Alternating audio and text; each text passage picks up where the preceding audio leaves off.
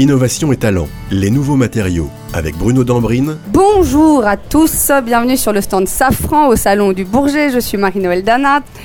Aujourd'hui, nous allons parler des nouveaux matériaux utilisés par l'aéronautique qui sont en train de complètement révolutionner le secteur. Quels sont les enjeux technologiques, les innovations techniques et les retombées économiques envisagées?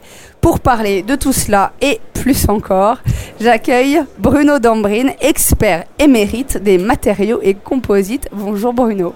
Bonjour Marie-Noëlle, bonjour à tous. Ces nouveaux matériaux représentent une rupture technologique importante.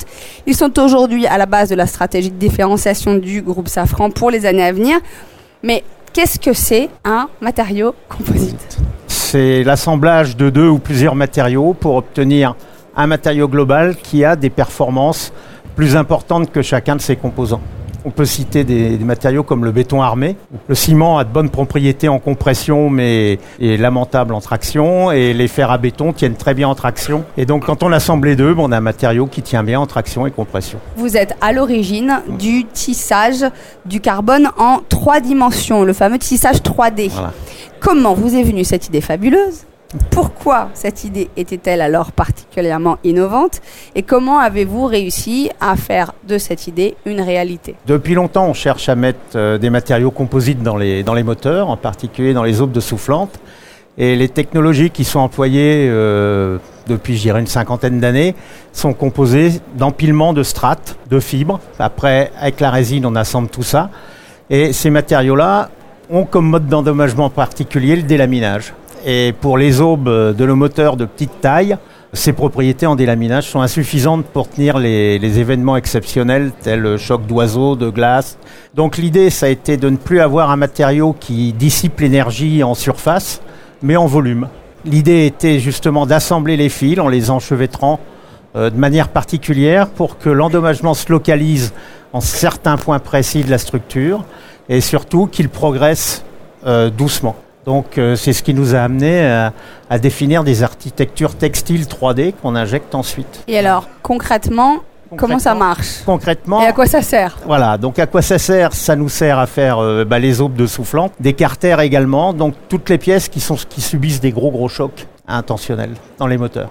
Pour pouvoir mettre ces fibres exactement dans les positions choisies et tout, on utilise le tissage jacquard. Par tissage, on arrive à avoir tous les fils indépendants et les mettre en bonne position. Ce qui était très compliqué, c'est de passer de ce tissage, je dirais, traditionnel, qui fait des fines épaisseurs, à des très grosses épaisseurs et à des fibres de carbone. Donc ça, c'est le développement des métiers à tisser électroniques et toute la liaison électronique entre le métier à tisser et le design. L'idée, vous l'avez eu quand ? Dans les années 90. Et à l'époque, on savait tisser quelques petits bouts de matériaux sur lesquels on a pu vérifier que le concept était viable, intéressant, mais à l'époque, on était incapable de produire des pièces. On a attendu quelques années, et puis quand on s'est relancé dans ce processus, on a trouvé un partenaire, Albany Engineered Composite, qui lui avait développé la technologie de tissage, qui nous a permis, ensemble, après, de commencer à développer ces pièces. En 2008, il y a eu la création de la DMP, la Direction des matériaux et procédés. Qu'est-ce que ça a changé pour vous ? La DMP, c'est le regroupement en fait, de tous les laboratoires matériaux et procédés au sein d'une même entité.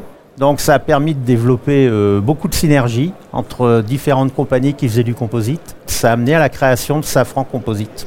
Alors parlons des applications et notamment du moteur LEAP, qui est une des vedettes du salon, et qui utilise les matériaux composites, qui revendique des performances inégalées. Alors, est-ce que vous pouvez nous en parler ? Oui, on peut revendiquer les performances en termes déjà de masse. L'introduction de la soufflante, du carter et des aubes de soufflante nous fait gagner quasiment 300 livres par moteur. Donc, c'est vraiment un gros saut. Ça nous permet aussi de générer des géométries aérodynamiques 3D, donc les formes un peu particulières de ces aubes qui participent amplement au rendement du moteur et donc à ses performances. Safran est le constructeur le plus avancé sur ce type de moteur. Je pense qu'on est vraiment bien avancé et on est en plus complètement propriétaire de cette technologie. Il y a encore de nombreux développements à venir. Les autres applications, c'est quoi ? Il y en a de deux types. D'abord, dans les composites à matrice organique, là, on continue à développer un certain nombre de pièces pour en introduire de plus en plus dans les moteurs. C'est le cas des aubes redresseurs OGV, Techno. Et on bénéficie aussi de cette technologie textile qui en fait nous permet de faire des préformes complètes, sèches, net shape. Et on est en train de les appliquer pour les composites à matrice céramique. Ces nouveaux matériaux vont s'étendre à l'ensemble des appareils, dans un futur plus ou moins proche. Voilà, mais je pense que pour les 20 prochaines années, ça va être des gros développements. Parlons du futur, le centre de Safran Composite. Qu'est-ce qu'il y a dans ce centre? Comment ça marche? Qui est dedans? Voilà, donc dans Safran Composite, il y a un étage où on va piloter toute la R&D fondamentale. Donc, c'est-à-dire tous les liens que nous avons avec tout le monde académique, les universités, les centres de recherche, que ce soit en France ou à l'étranger. En fait, on a vraiment une couverture mondiale. Nous avons ensuite une deuxième étape où les gens développent des applications. Et surtout, les gens des différentes sociétés vont venir à Safran Composite développer leur application et la réintégrer chez eux.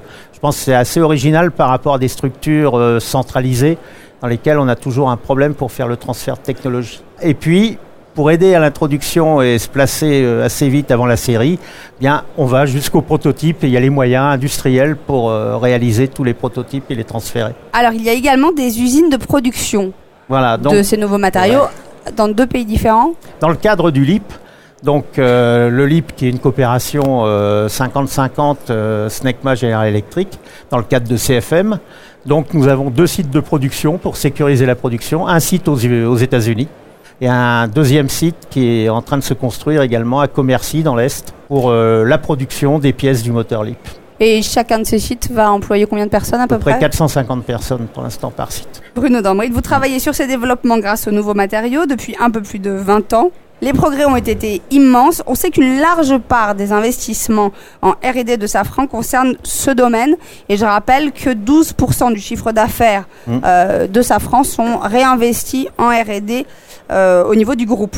Qu'est-ce qu'on peut attendre de cette recherche et de ce développement dans les 10 années qui viennent? Dans les 10 années qui viennent, les objectifs qu'on nous fixe sont assez clairs. C'est de proposer des ruptures technologiques au niveau des moteurs pour vraiment être toujours au top niveau de la profession. Ces petites pépinières au début doivent vraiment être protégées parce que l'ampleur des programmes et le quotidien a vite fait de bouffer ça. Donc Safran Composite est vraiment l'exemple de cette volonté. Merci Bruno Dambrid pour cette conférence sur les nouveaux matériaux qui révolutionnent l'aéronautique. Innovation et talent, les conférences de Safran au Salon du Bourget 2013.